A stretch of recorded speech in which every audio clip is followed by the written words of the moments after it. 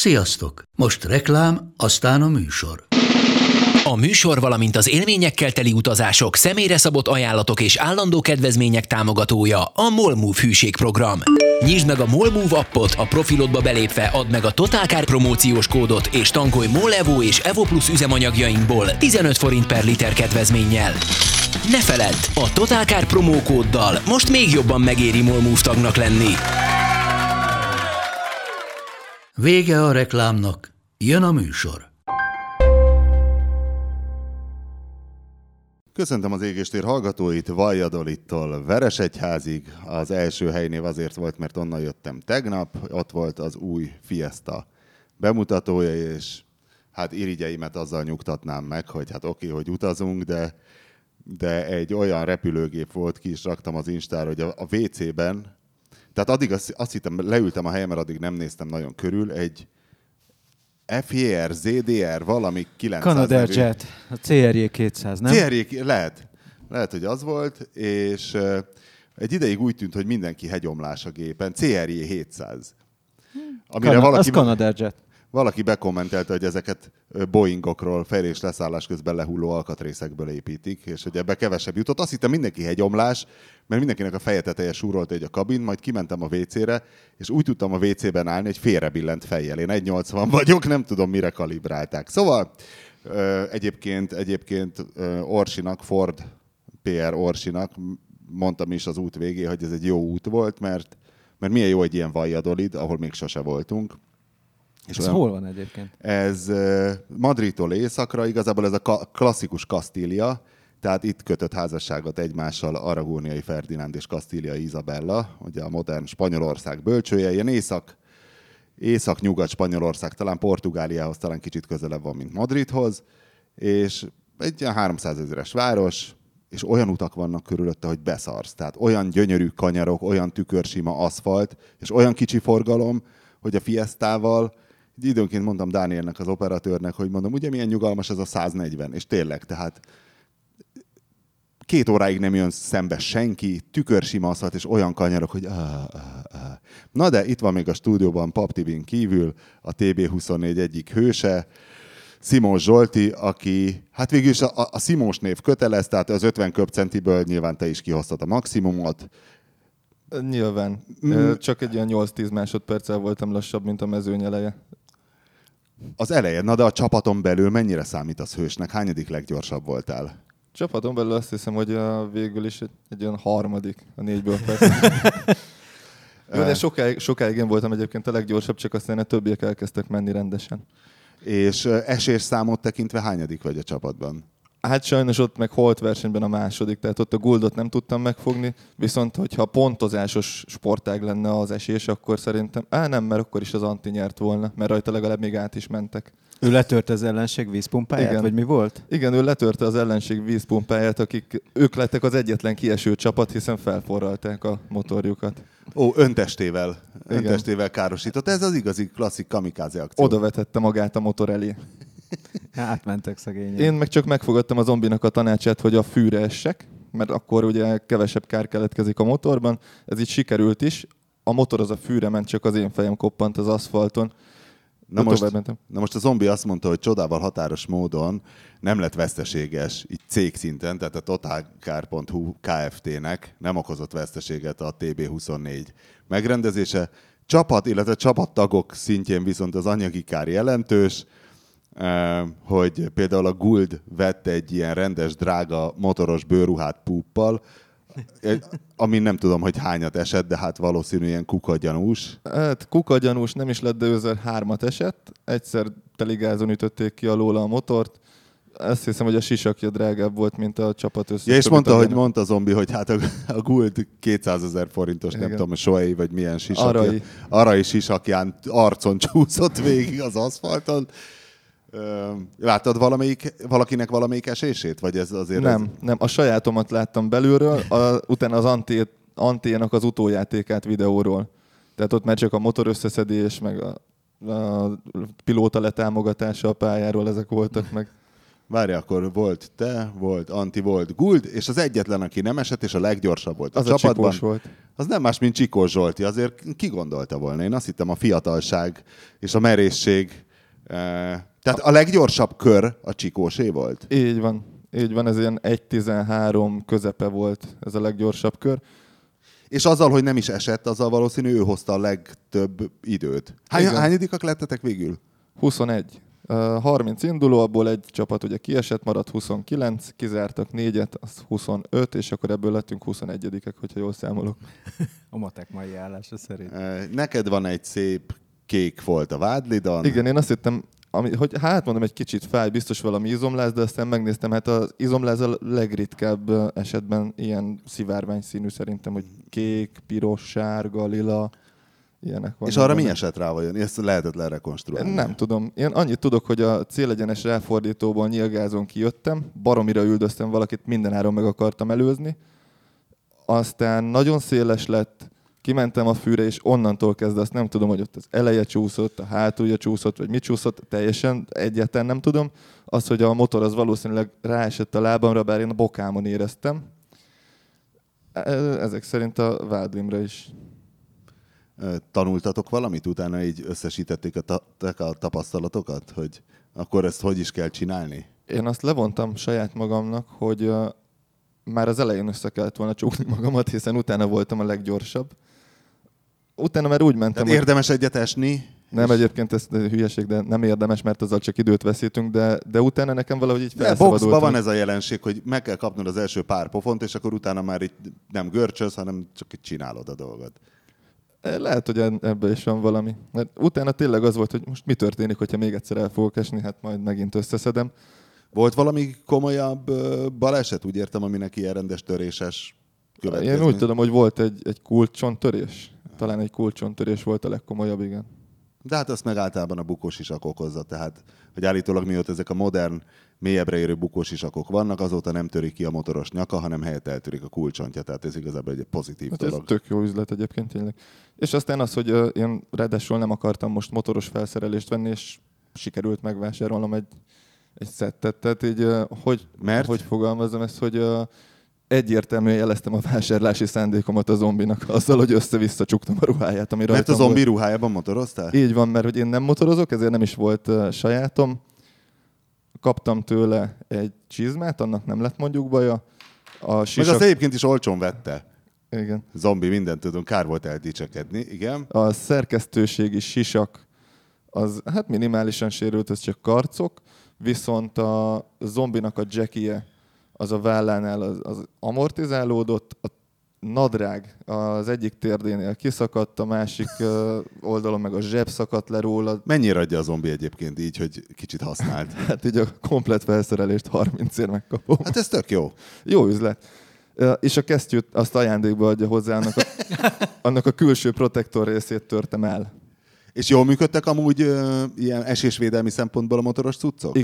Igen, hiszen csak ott van rajtam sérülés, ahol ez nem lett volna elvárható, hogy megvédjen. Tehát egy ütéstől a vádlimon ott nyilván nem véd semmilyen protektor, igen. Viszont a könyököm, amire valószínűleg szintén ráestem, mert az alkarom fáj, de a könyököm várj, ott nem. Az alkarodon van egy kis sötét folt azért. Igen. Tibi, nézd meg, ott. Igen. Ugye? Ott azért valószínű az a protektor széle. Igen. Nyomta meg. Igen. A sisak az baromi jól vizsgázott, tehát az tényleg, mert a fejemet azt rendesen oda csesztem, tehát utána, hogy felálltam, a következő körben még én kimutattam a pályaszélén álló bisteinek, hogy ez én rendben vagyok. Aztán egy 2 perc múlva éreztem azt, hogy nagyon lüktet a halántékom, káprázik a szemem, de mondom, nem megyek le a pályáról, mert akkor meg fognak vizsgálni, és valószínűleg bevisz a mentő legalább egy megfigyelésre. Arra meg nekem most nincs időm. A Guld amúgy kb. Hány kiló? Mert ő azért magas is, meg van egy korpusz. Azt mesélte a zombi, hogy ez egy kényes kérdés. Ja, hogy akkor nem tudjuk. Hát, nem tudjuk. Inkább nem annál tudjuk. egy kicsivel kevesebb. Viszont ő interjúzott a legtöbb világhírű motorversenyzővel. Vagy rokonaival, hiszen Rossi apja, Rossi anyja. És ő tényleg az arcán csúszott? Tehát a plexin? Hát azt nem láttam, de azért szerintem ebben volt egy kis költői túlzás.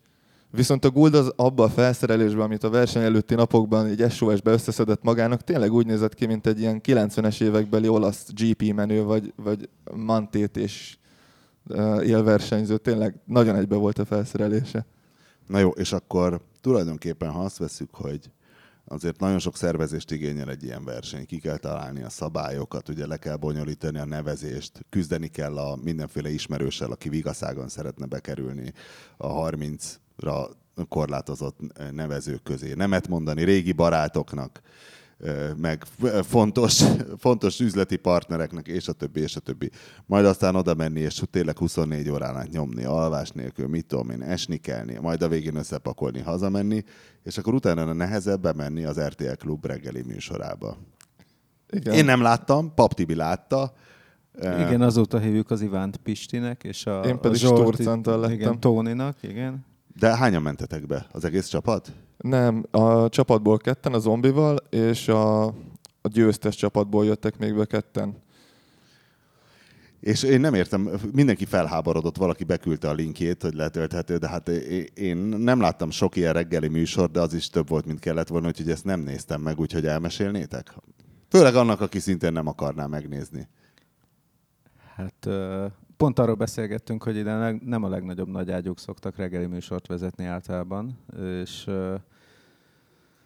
de hogy ennyire az engem is meglepett, tehát nem tudom, hogy... Ki volt a műsorvezető? Nem tudom, azt tudom, hogy egy házas pár. És úgy általában ezek a reggeli műsorok, amikor én így belemertem már valaha is így nézni, ilyen pár másodperc. De nem Détár Enikő és Rékasi Károly, aki egyébként motoros esés, robogós esésben szintén kollégátok lehetett volna. Basszus, ő milyen jókat tudott volna kérdezni, ha Rékasi Károly vezeti a műsor. És amikor repültél, akkor milyen volt? Nagyon szívesen megmondanám a műsorvezetők nevét, de hát ők sem tudták az enyémet. Ja, jó, na igen, és akkor bementetek. Smink? Smink volt, életemben először sminkeltek. Tényleg. Kaptam egy kis púdert az arcomra, belőtték a hajamat, és egyik se látszott annyira. Az a szopó egyébként, tehát nehéz ilyen reggeli műsort csinálni. Engem is valamikor hívtak az RTL reggeli műsorába, és akkor csak annyit kérdeztem, hogy ez még mindig Kampóna? És mondták, hogy igen, és mondtam, hogy hát bocs, mondom, így Dél-Újpestről nekem az, hogy reggel 7-re odaérjek, az sajnos kizárt. De hányra kellett menni? 8-ra. Az egész emberi. És hát ugye én is Újpestről mentem. Az volt itt a koncepció, hogy az Anti ment volna, kőpapírollóban eldöntöttük, hogy ő fog. De aztán valamiért eszébe jutott, hogy hát neki az Ürömről elég nagy szopó lenne. Ráadásul úgy, hogy aznap még ő el is indul egy sajtóútra Zürichbe. Még most is ott van egyébként, mert törölték a járatát. Igen? És aztán úgy alakult. Milyen úton? AMG-es osztály. Basszus, én is Zürichben voltam egyébként tegnap.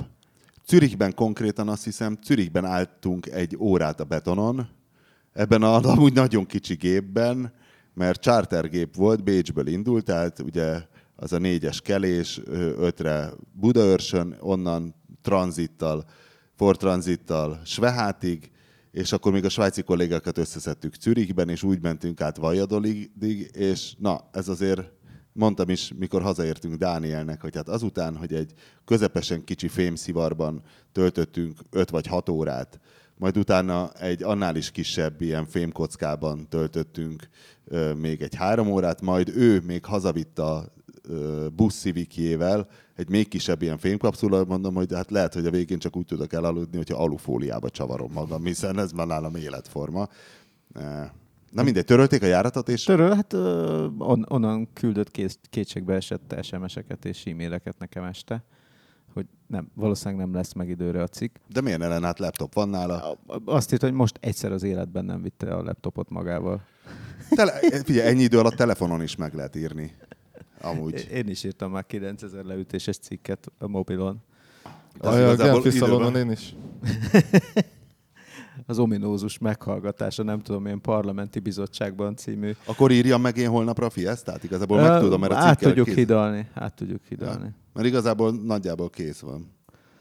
Vagy cseréljük meg? Jó. Figyelj, van másik, mert Daninak is van egy kész cikke. Akkor jó, akkor nem kapkodok. Ne kapkodjál. De jó volt a Fiesta egyébként? Ez egy érdekes kérdés.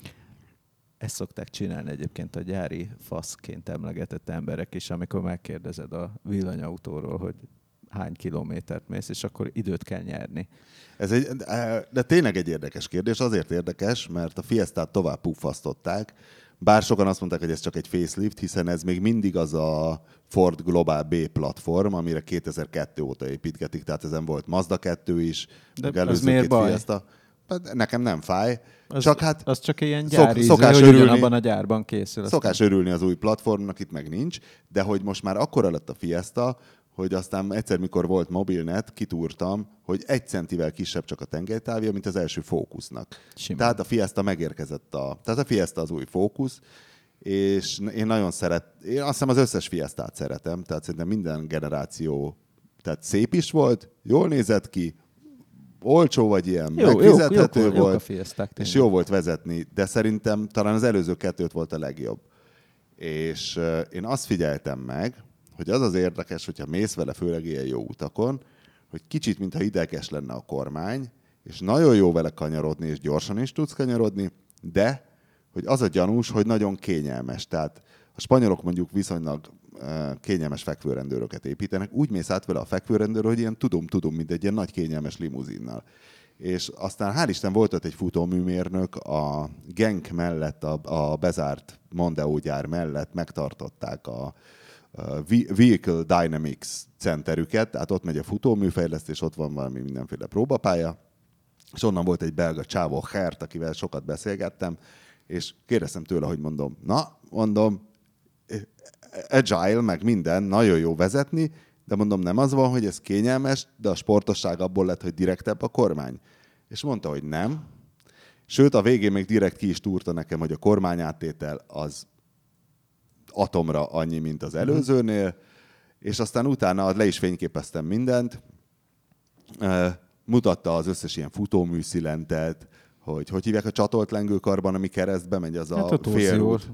Az a torziós rúd? Vagy hát végül is az egy torziós híd az egész, az egy préselt lemez. Igen, hogy akkor azon mit csináltak, hogy akkor a hátsó futómű szilent mutatta az előzőjét, meg az újét, hogy tényleg fontos volt a kényelemre fejleszteni, ezért csináltak egy annál sokkal nagyobbat, majd azzal furcsa módon, mintha magamat látnám barkácsolás közben, rájöttek, hogy nagyon taknyos lett a viselkedése egy kanyarban, és akkor azt elkezdték reszelni, de hogy megmaradjon a tömege, mert a zajt azt szigetel. Ja, nagyon csöndes lett a Fiesta, ami furcsa, hogy tényleg tök csöndes, és a futómű zaj tényleg valahogy ez elnyeli, és hogy vannak benne ilyen üregek abban a gumiszilendben, mert hogy mondta, hogy hát a gumitömeg is nyeli el, meg az a lényeg, hogy az üreg merre van, és az üregbe raktak ilyen kis megtámasztó izéket, ami, hogyha rángatod a kormányt, akkor az ott összezár. És hogy ilyen trükkök, mondta, hogy kérdeztem, hogy ez most akkor egy új Ford szabadalom, és mondta, hogy nem, igazából semmi új nincs, hogy csak az a lényeg, hogy az volt a meló, hogy a balanszt így megcsinálni meglévő dolgokból. Aztán majd 20 év múlva elmegy a szilentsütő kisiparoshoz, a Fiesta tulajdonos,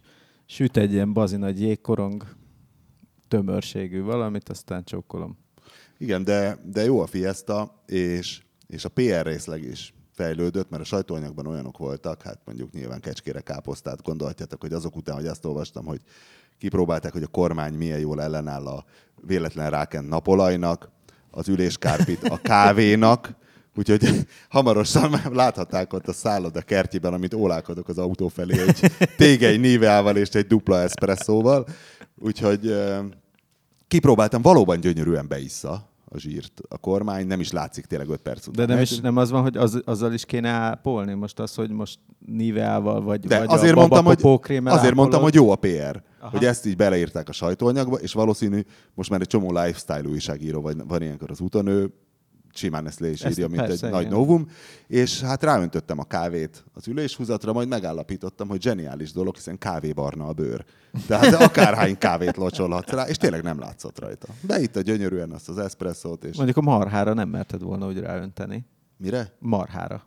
Még a bőr, amikor még a marhán van. Igen. Azon meglátszott volna. Azon meglátszott volna, szerintem. Tehát, hogy a Ford csinált valamit a marhával közben. Hát befestette kávébarnára. Aha. És ugye lehet, hogy a marha nem is tolerálja olyan jól a forró kávét. Mondjuk, ja.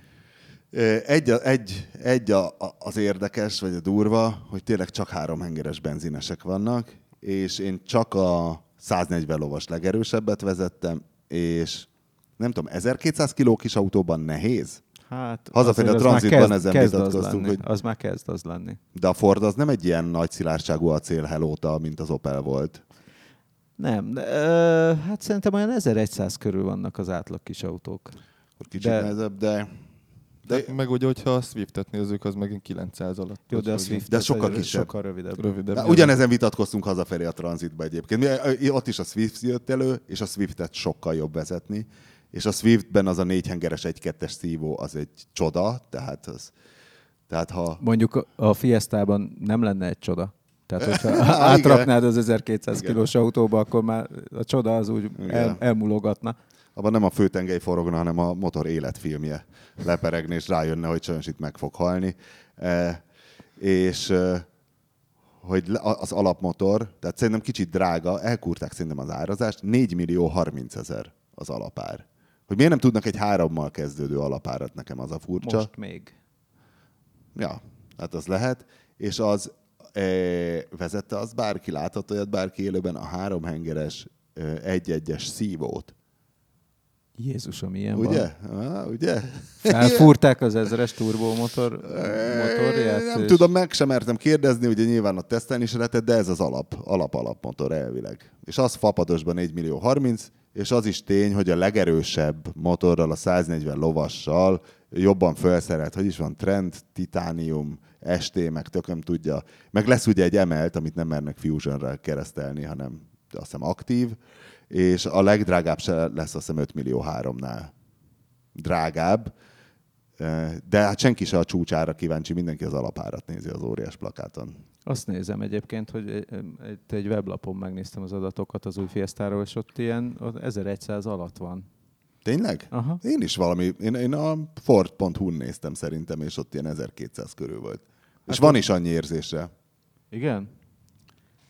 Ja, és kérdeztem a csávót, mert az is benne volt a sajtóanyagban, bár az nem ennyire az életmódos részében, hogy annyit dolgoztak a futóművön, hogy most már nincs 14-es kerék, hanem 15, 16, 17, 18. És akkor mondtam a csávónak, elmeséltem neki, hogy egyszer, mit tudom én, egy 10 éve bementem egy fürdőszoba mérleggel egy Ford szalomba, és leméregettem a gyári vas és azonos méretű alufelniket, és hogy mindig ilyen 1 kilóval legalább nehezebb volt a könnyű fém. És mondta, hogy tényleg? Mondom, igen, baszki, egyszer vidd már be magaddal a melóba a fürdőszoba mérleget, és csodákat fogsz látni. És kérdeztem, hogy ő szerintem melyikkel a legjobb, mert nyilván ilyenkor valamire egy futóműmérnök optimalizál. Tehát nem lehet mindegyikkel jó. És azt mondta, hogy szerint a 16-ossal. A 16-osra optimalizáltak, de szerinte a 17-essel a legjobb. Igen, mert ő milyen országban lakik? Belgium? Aha. Belga országban. Hát azért szerintem ő mást mondana Magyarországon. Hogy ja, és az volt vicces, utána kiderült, hogy többen is ugyanazt mondtuk neki, hogy hát oké, fejleszgettek, de Magyarországon ez széthullik egy év alatt. Nem, hát nekik vannak ilyen kátyús fejlesztő útjaik, mondom, azért egyszer egy Budapestet megjárnád egy kicsit, meg mondjuk elmennél egy Kiskunságon át mondjuk Soltvatkertre, akkor azért átértékelnéd. Jó kis 3 számjegyű utak. Egyszer volt, hogy eltévedtünk még akkor nem tudom, akkor már a feleségem volt a feleségem, minden esetre mentünk az M3-ason, és akkor még vége volt Polgárnál az M3-asnak, és akkor ott valahogy el lehetett rontani a dolgot, és ott valami Hajdú kezdetű városba betévedtünk, ahol volt egy pont, egy ilyen rombusz mentén lehetett volna eljutni egy szomszédos városba, tehát ott még egy falu, és úgy aztán lehetett választani, hogy fölfele vagy lefele mész a térképen, illetve volt egy ilyen átlós, az egészet lerövidítve levágós út a térképen. Kitaláltam, hogy menjünk azon. És ahogy úgy érzésre az út milyen lehet. autóval? Ez egy Octavia volt. Előző Octavia, és akkor mentünk, és nem volt biztos, hogy az arra van, csak úgy, ahogy kinéztem a térképen, az alapján arra mentünk, vagy Naviban néztem. Lehet, hogy a Navi mondta már, nem tudom, vagy a mobiltelefonnak még akkor ilyen kezdetlegesebb navigációján. És akkor gondoltam, hogy megkérdezünk egy helyi erőt, hogy tényleg arra van, az egy kisváros volt, és akkor megállítottam egy nénit, és akkor mondta, hogy hát igazából arra van, de nem szoktak ilyen autókkal menni ezen az úton. Hát mondom, egy életem, egy halálom, azért megpróbálom. És tudod, az a fajta aszfaltút volt, ami valahol tényleg aszfalt volt, mert ilyen foltok voltak még belőle, tehát az látszott, de alapvetően De a természet már visszanyerte a földút, igen. igen. És sokkal jobb lett volna, ha csak simán földút, mert akkor nincsenek ez az aszfalt szigetek, amelyek tényleg ugye igen veszélyesek voltak az autóra, és kiderült, hogy szerintem ilyen 20-as csúcssebességgel lehetett menni ezen az úton, és azért Magyarországon még mindig van egy pár ilyen út. Nagyon Jó sok pár. ilyen út van. Ezt szerintem fel se fogják. Te nem szoktak ilyen autókkal menni. Néni felmérte. Hát igen. Szóval jó volt nekünk Valladolidban. Ja, a Londinert kérdeztem, mert ez egyébként az volt a hely neve, hogy azt hiszem Monasterio de Valbuena, tehát valami valbuenai kolostor. Nem tudom mondani nektek a Valbuena név. Én csak egy futballistát ismerek ezzel Ugye? a névvel. És melyik futballista? Egy nagyon kisnövésű francia, kisnövésű, válogatott, csatár, Igen, nagyon nagy fejjel, Marseille-be is játszott, aki arról nevezetes azért elsősorban, hogy valami szexvideóval hogy az ő zsarolták őt szex videójával zsarolták a Benzemáék, igen. Na, végre valami érdekes a fociban. És milyen szerencsé, hogy ezt nekünk nem kell megnézni, mert azért azt, hogy Valbuena húzza az asszonyt a konyhapulton, hát ez... Már aki látta ezt a kiváló Valbuenát. Aki nem, az keressen rá szerintem. Mindennel együtt cipőbe, stoplésbe lehet egy ilyen 164 centi. Valbuena home videó, hát igen. Na mindegy. Mi van a rulettkerék autóval most, Zsolti? Most, ha már itt vagy. Képzeld, a múlt héten csütörtökön, pont a TB24 előtt voltunk vele a Pannonia ringen, ahol ugye a múlt héten ezt az égéstérbe éppen pont nem spoilereztük el, de ifjabb Tóth János vagy Janika volt a pilótánk, aki 7-szeres abszolút magyar rally bajnok, és Milyen autóval is? hát 4-et Peugeot 206 VRC-vel nyert, előtte meg Toyotázott. Elfogadta a meghívást, tehát tényleg... Te hívtad föl? Igen, Jó én napot hívtam kívánok, Simon Zsolti vagyok, és mit mondtál neki a telefonban, hogy... Hát azt felvázoltam, hogy igazából van nekünk egy ilyen autónk, ő meg Peugeot-val nyert bajnoki címeket, és mi nagyon örülnénk annak, hogyha ő egy versenypályán ezt az autót megkergetné. És azt mondta, hogy igen. És ő naivan azt hitte, hogy valami Budapest közeli, vagy az ő lakhelyéhez közeli. Igazából az ő lakhelyéhez valószínűleg ez közelebb volt, mint a miénkhez, hiszen ő valahol a Balaton környékén él most. És mivel foglalkozik amúgy? Azt Egy nem nyugdíjas rally. Azt nem tudom, bajnok. de most ő még az elmúlt években ment is az első osztályban, és nem is rossz volt. Tavalyig, nem? Tavaly is, Tavaly igen. is ment, igen.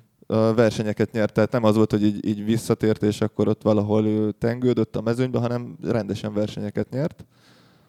Szintén Peugeot-val. Úgyhogy csütörtök reggel elindultunk a Sturcantival a Pannonia ringre, ami innen egy olyan 220 kilométer.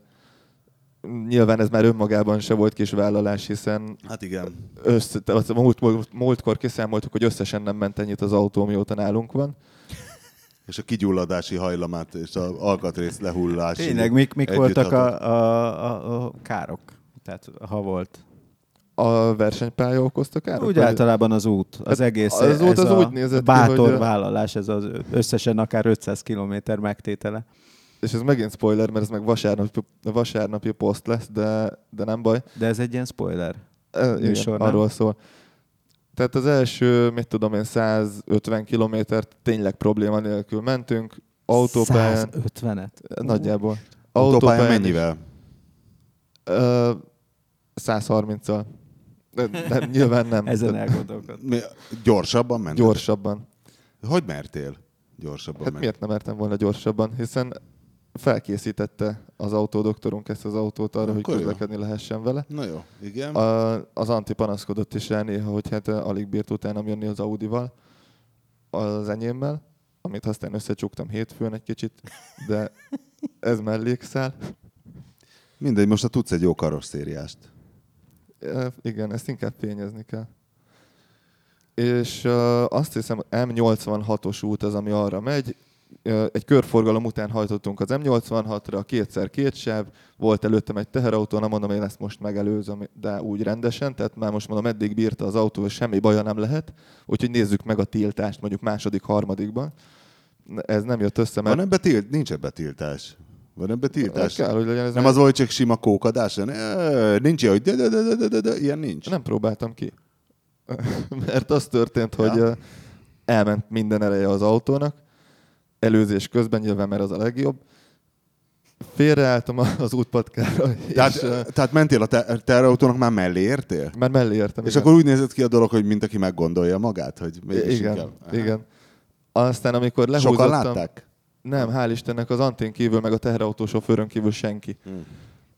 Mondta az Anti, hogy az autó az egy olyan 20 centis lángcsóvát húzott maga után, amikor ez történt. A durranást azt mondjuk hallottam is. Megálltunk, és az tök vicces volt, hogy az Anti odament és fel akarta nyitni a géptetőt, de úgy, hogy közben egy ilyen 4 lépés távolságra távolodik az autótól, hiszen mi van, hogyha az kigyulladt megint. De nem erről volt szó, hanem az volt, hogy a trafókábel az leesett.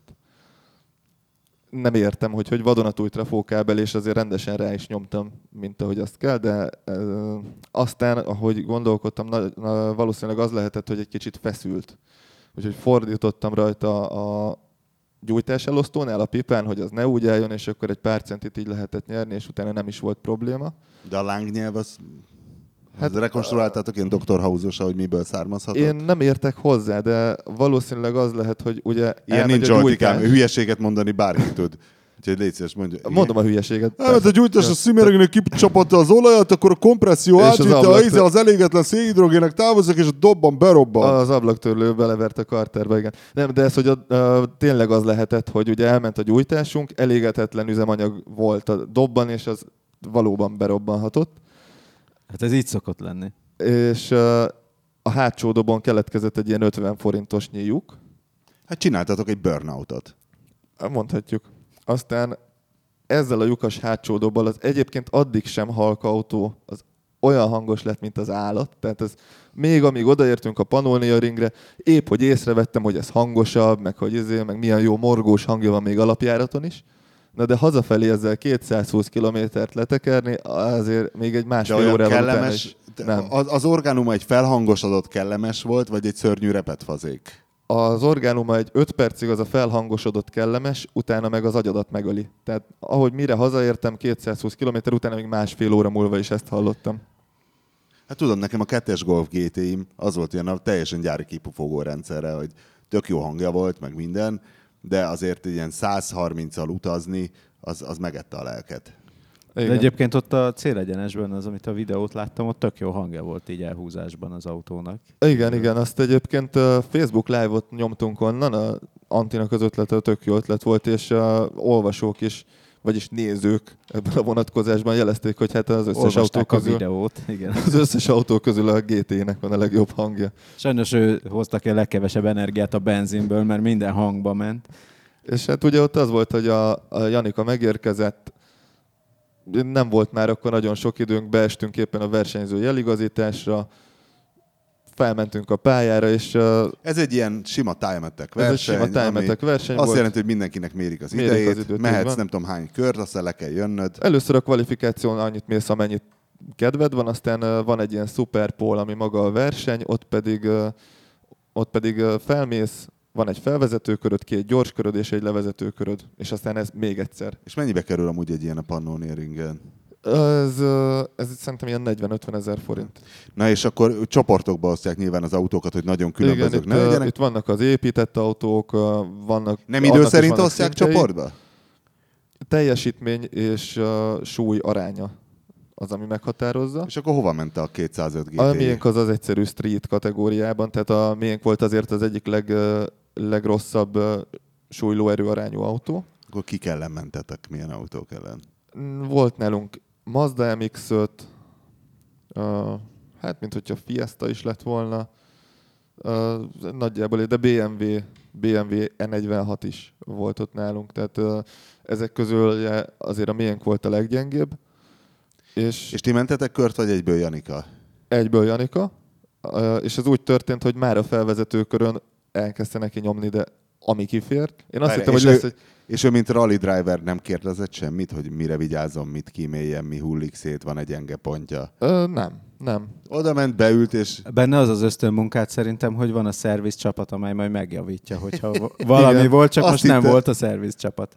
De most nem az volt a feladat, hogy menjen gyorsan? De. Menjen gyorsan. Hát ezért hívtuk oda, tehát nem azért, hogy majd ő végig, mert lassan menni én is tudok versenypályán, ő meg tud gyorsan. Annyit, hogy azt még elmondtam neki előtte, hogy bár szerettünk volna normális versenypályára való fékbetéteket betenni az autóba, de ez nem jött össze, mert amit megrendeltünk, az nem volt jó bele végül.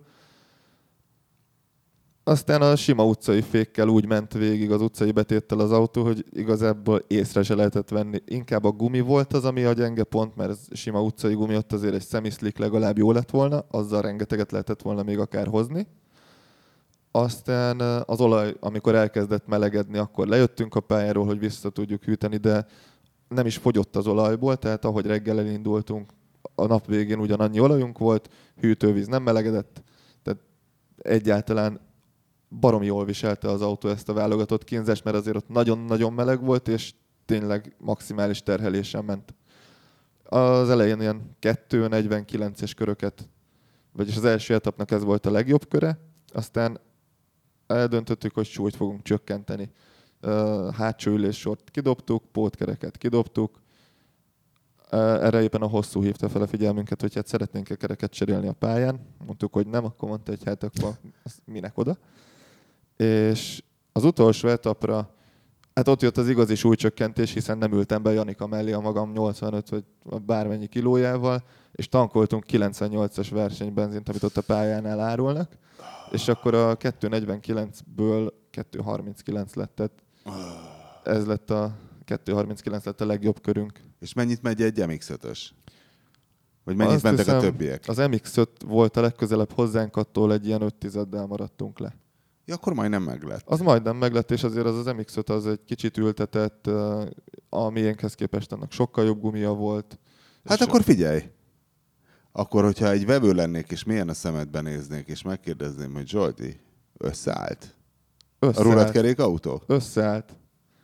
Csikós szerint már régebben összeállt. Csikós szerint régebben, de igazából az volt a jó visszacsatolás, hogy amikor a Janikától az első etap után megkérdeztük, hogy milyen volt az autó, akkor nem az a hanem úgy tök őszintén mondta, hogy egyébként tök jó volt vezetni, mert kormányra nagyon jól reagál, pici kormánymozdulatokkal kell ellenkormányozni, amikor megcsúszik a fara. Mert ugye megcsúszik, hiszen kis tengelytel beúsztatta szépen. Az rendben volt, hát a motorral se voltak gondok, mert ugye azt ő elforgatta, ameddig el lehetett forgatni. Olyan féktávokat vett, hogy én nem gondoltam, hogy abból ilyenfajta féktávból 3-nál többet ki fog bírni ez a fék, de kibírta. Ezzel se volt gondunk. Én azt gondolom, hogy ez most így összeállt. Jó, hát most a kipufogó az éppen szétesett, nem összeállt, de azon kívül a hazaúton meg 220 kilométeren nem volt semmi probléma. És azóta is mozogtam még itt azért városon belül az autóval. És amíg füldugó is lett volna nálad, akkor egy boldog ember lettem volna. Egy ilyen jó fültok. És akkor közben meg Antti ott jön szépen a dízel Audimmal, klíma, nagy, kényelmes autó, csendes, minden. Nem kellett volna az Antit beültetni a Peugeotba, hogy ne csak ő élvezkedjen? Hát ő hazafelé ezt így megkérdezte, hogy szeretném-e, hogy ő hozza a Peugeot, de mondtam, hogy hát ez én de ilyenkor nem kell udvariasnak lenni. Mondtam, hogy ez az én projektem, ezt én megcsinálom. De meg egyébként jó volt vezetni a Peugeot. Vezetni jó volt, hallgatni. Hallgatni nem volt jó, de vezetni jó volt. Rádió működik? Nincs benne, tehát nem működhet. Nincs benne, már nem emlékeztem. Pedig hangos autó nincs, csak gyenge rádió. Igen. Nekem ez a Panolenghi csapatás, ez kimondottan kellemes élmény lett így. Akkor most felhajtottuk az árát, nem? Mikor lesz eladó? Hamarosan. Most az történik, hogy a Szereld Magad műhelyben kozmetikázzák éppen. Tegnap vittem át. Aztán, az mit jelent? Mit lehet ezen kozmetikázni? Hát kitakarítják kívül-belül, illetve egy polír kívül. Egyébként az előző Audival csodát tettek. Tehát emlékszel a A6-osra, amivel az azért egy kicsit jobb állapotban volt. Picivel messzebb is elmertünk vele menni Dániába. Most már egyébként, hát hogyha Dániában nem is vagy, de azért szerszámokkal felkészültem, elmernék vele indulni most már messzire. Kilométerben? Bárhova. Zsolti. Nagyon kemény vagy. De azért előtte behegeztetnéd a kipufogót, nem? Persze. Na, jó. Akkor ez nem egy dobcsere, ez egy foltozás lesz? Itt igazából a végső megoldás az egy teljes kipufogó csere lenne a végig. De ezt ráhagyjuk a következő tulajdonosra? Nem vagyunk elegánsak, hogy egy majd még meg külön kell ide gyártott konzultálnom. Bódis rendszer, vagy Akrapovics rendszerrel. Az lenne az igaz. Egy ilyen titán cuccot aládobunk. Hogy akkor ne kelljen aggódni a rozsda miatt. Így van. Meg könnyű legyen. Na jó, holnapra sikerült magamra lőcsölni, mert hogy leforgatni ezt a kugát. Volt bármelyikőtök ennek az összehasonlító tesztjén? Kuga. Na, Kodiakot. Kodiak. Én nem voltam.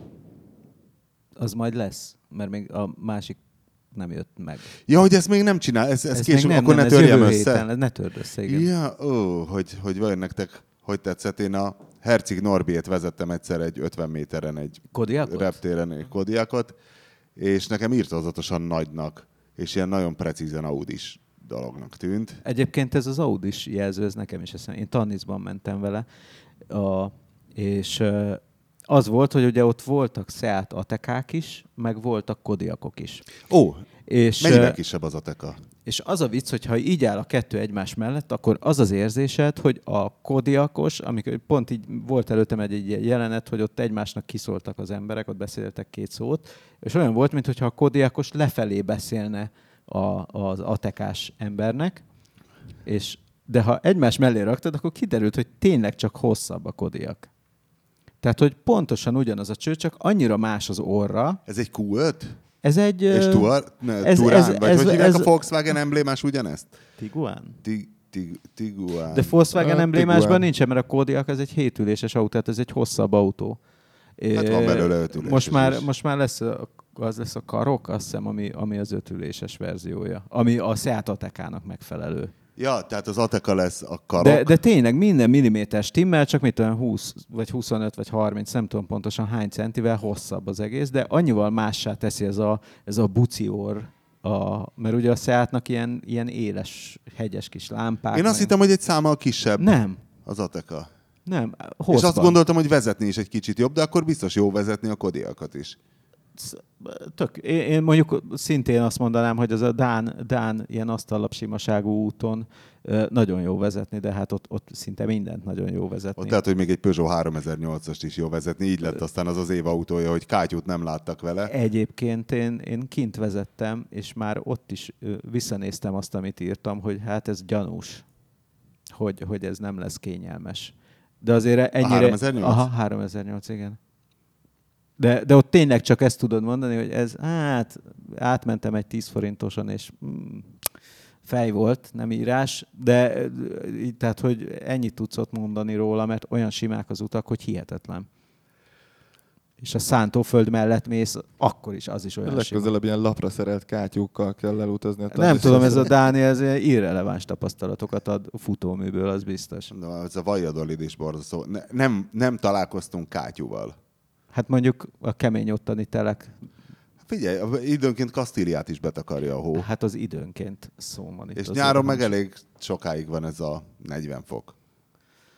Igen, de azért az más, mert ugye az útnak nem a hideg az ellensége, hanem a víz, és abból nem kap sokat. Mondjuk abból nem kap sokat, az biztos. Hanem a repedéseken beszivárog, megfagy, és akkor van gebasz, ugye. Mert Magyarországon eleve megcsinálják úgy, hogy ezeket szoktak lenni ilyen kis, tudod, amikor van egy új út, és akkor vannak ilyen lukak. A mintavétel. A mintavétel, ami... Én kaptam is egyszer, mikor Szolár Damokos még a Ferihegyi sajtós volt, és akkor egyszer csináltunk egy ilyen Ferihegyi riportot, és a végén kaptam ajándékba egy ilyen betontömböt, és mondom, ez mi? És mondta, hogy hát a Ferihegyi kifutópályából a minta. Igen. Azóta is őrizgetem otthon. És sajnos ezeket nagyon gyakran nem pótolják. És nem tömik be. Tehát, hogy én is egyszer írtam egy cikket róla, hogy hogyan tesztelik ezeket, meg egyáltalán hogy vannak ezek az útfelújítások, meg minden.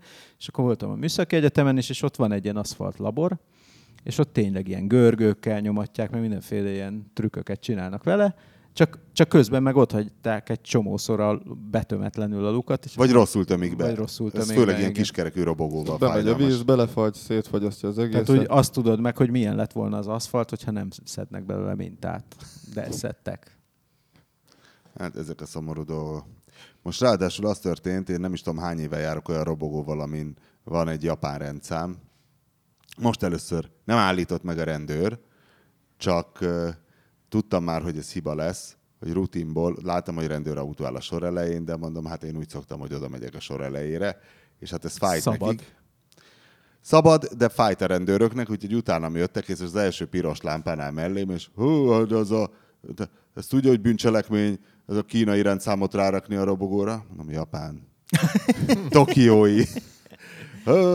Akkor aztán le kell szedni, vagy most berakjuk ide az autómnak, és akkor már mondom, késésbe vagyok, nem mondom el, hogy abba az asztrába nem fog beleférni, mert a tehénbe se fér, de ha a jobb egyesülést kiszedjük, akkor bele tudjuk mókolni, mert a múltkor egy olasz srác elmagyarázta, hogy hogyan hozta a Veszpáját Olaszországból a Cliójával, úgyhogy aztán végül bekussoltam.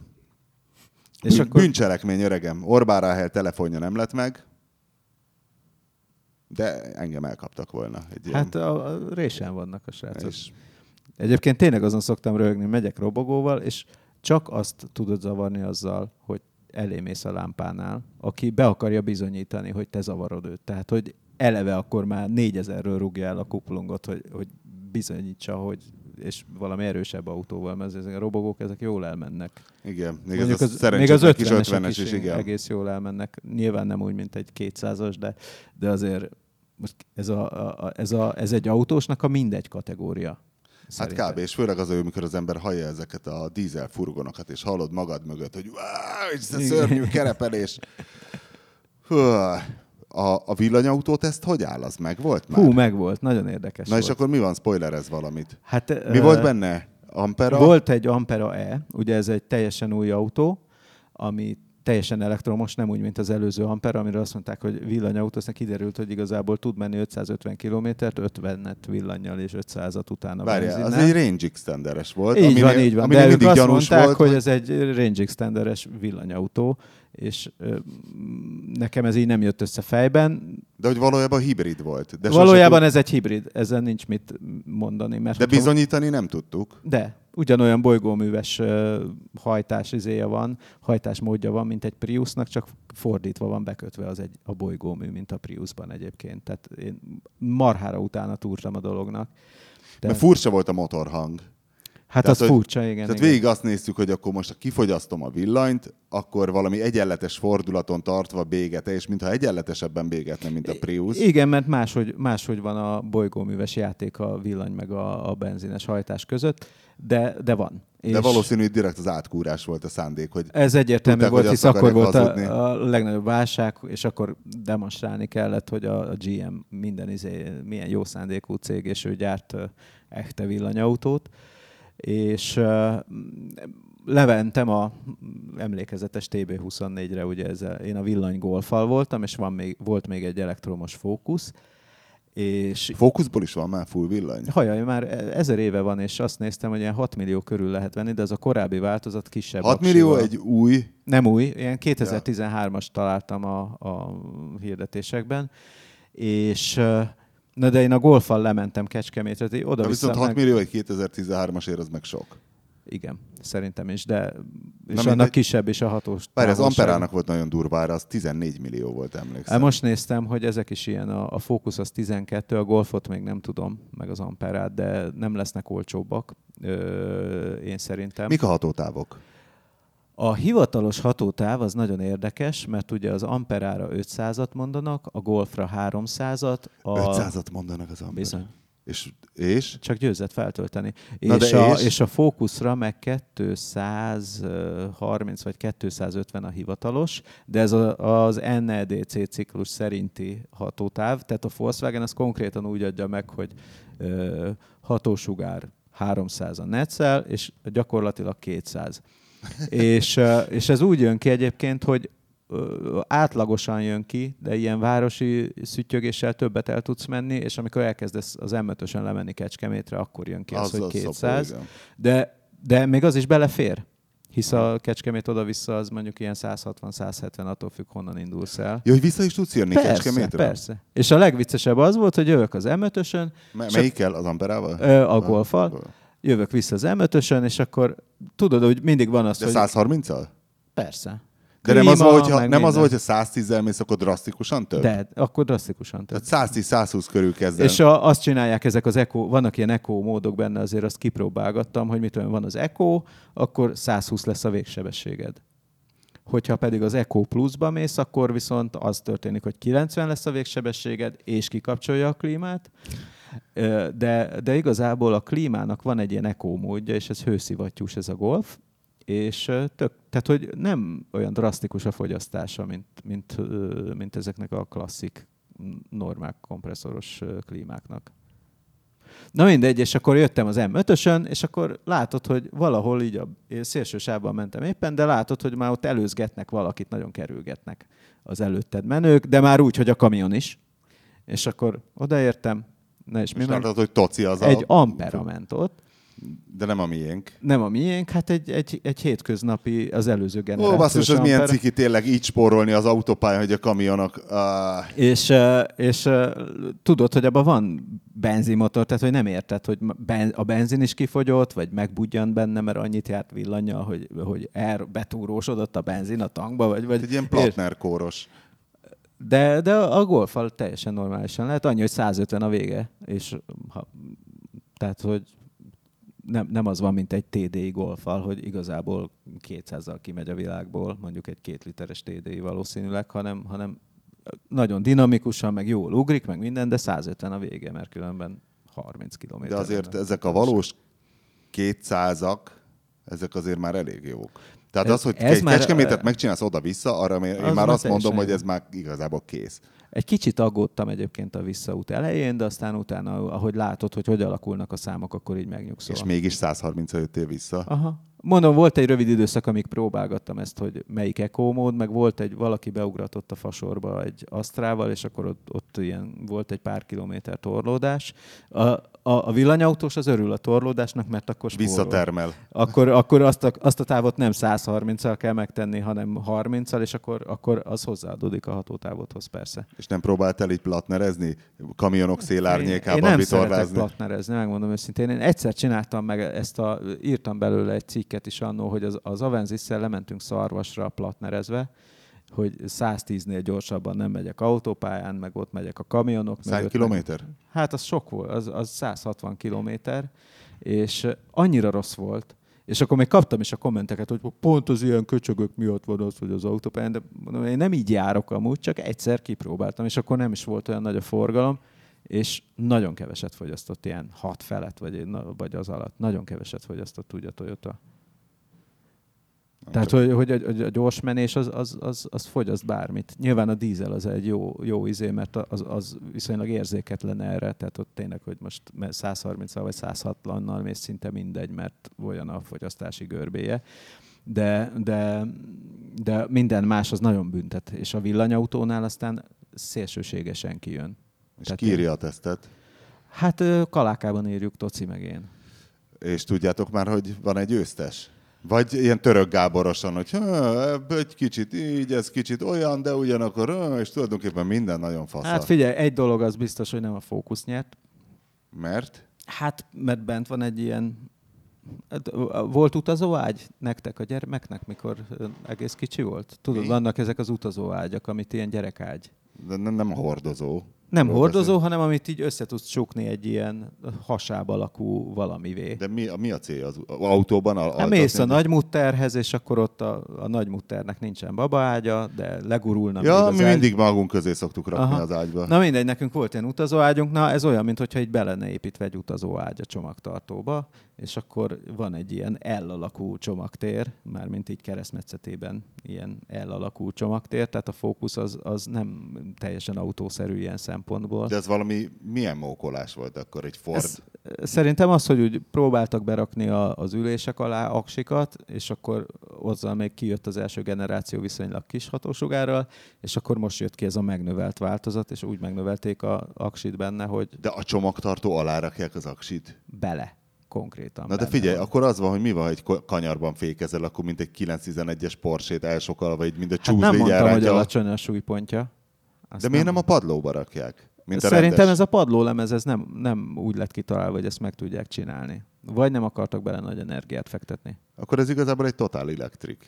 Majdhogy nem. Hát azért azt nem mondom. Jó, nyilván. De a golfnál például ott megoldották, hogy tényleg a két tengely között van a padlólemezben. Ettől látszik is, hogy ilyen más szőnyegeket kellett gyártani hozzá, mert vannak ilyen dudorok, meg mélyedések. Igen, de a Golf, emlékszem, én mondjuk az előző 2 évvel ezelőtt itt vezettem, és az egy ilyen kompromisszummentes villanyautó volt, tehát se kicsi, se szar, se kis csomagtartójú nem volt, tehát semmi nem De most fájt. ugye az történt, hogy megnövelték a kapacitását az aksinak, a Golfnál, megnövelték a motor teljesítményét, és ugyanúgy van rendes csomagtartója. Teljesen autószerűen Olyan, működik. mint egy autó, nincs ostoba Dodge-en futóműve, és iszonyatosan Igen, autószerű. mert én ezt a nemzetközi bemutatón vezettem, de semmi. Tehát Semmi, mint hogyha így egy rendes, normális autót vezetnék, csak nem volt hangja. Igen, az Ampera az meg egy Meriva jellegű, tehát egy magasabb, rövidebb, de ugyanolyan tágasnak érzed emiatt. Ott látszik, hogy ilyen nagy dombokon ülsz, és abban van az aksi. És hogy kevés a hely nekem legalábbis, amikor ott a 740e BMW villanyos hibrid tesztelésekor ott barátkoztam a Q-oszlopnál, és kérdeztem az egyik amperást, hogy amúgy milyen, és mondta, hogy tök jó, nagyon szereti, de az ő gyereke jégkorongozik, és jégkorongedzésre nem tudja amperával vinni De a ez gyereket, a régi mert Ampera, annyira... amiről te beszélsz, igen. De én már az újról beszélek. Na és akkor az hogy tud ennyivel többet? Hát ennyit fejlődött az aksi technológia szerintem. Na, de és a Volkswagen nem kap abból? Tehát hogy de tud a ez Volkswagen 500-at? is kap. Hát az Tehát ez 200 a kilométer Volkswagennek különbség. kisebb kapacitású az aksi. Mondom, az Amperában ilyen nagy dombokon ülsz, és nagyon tele van aksival.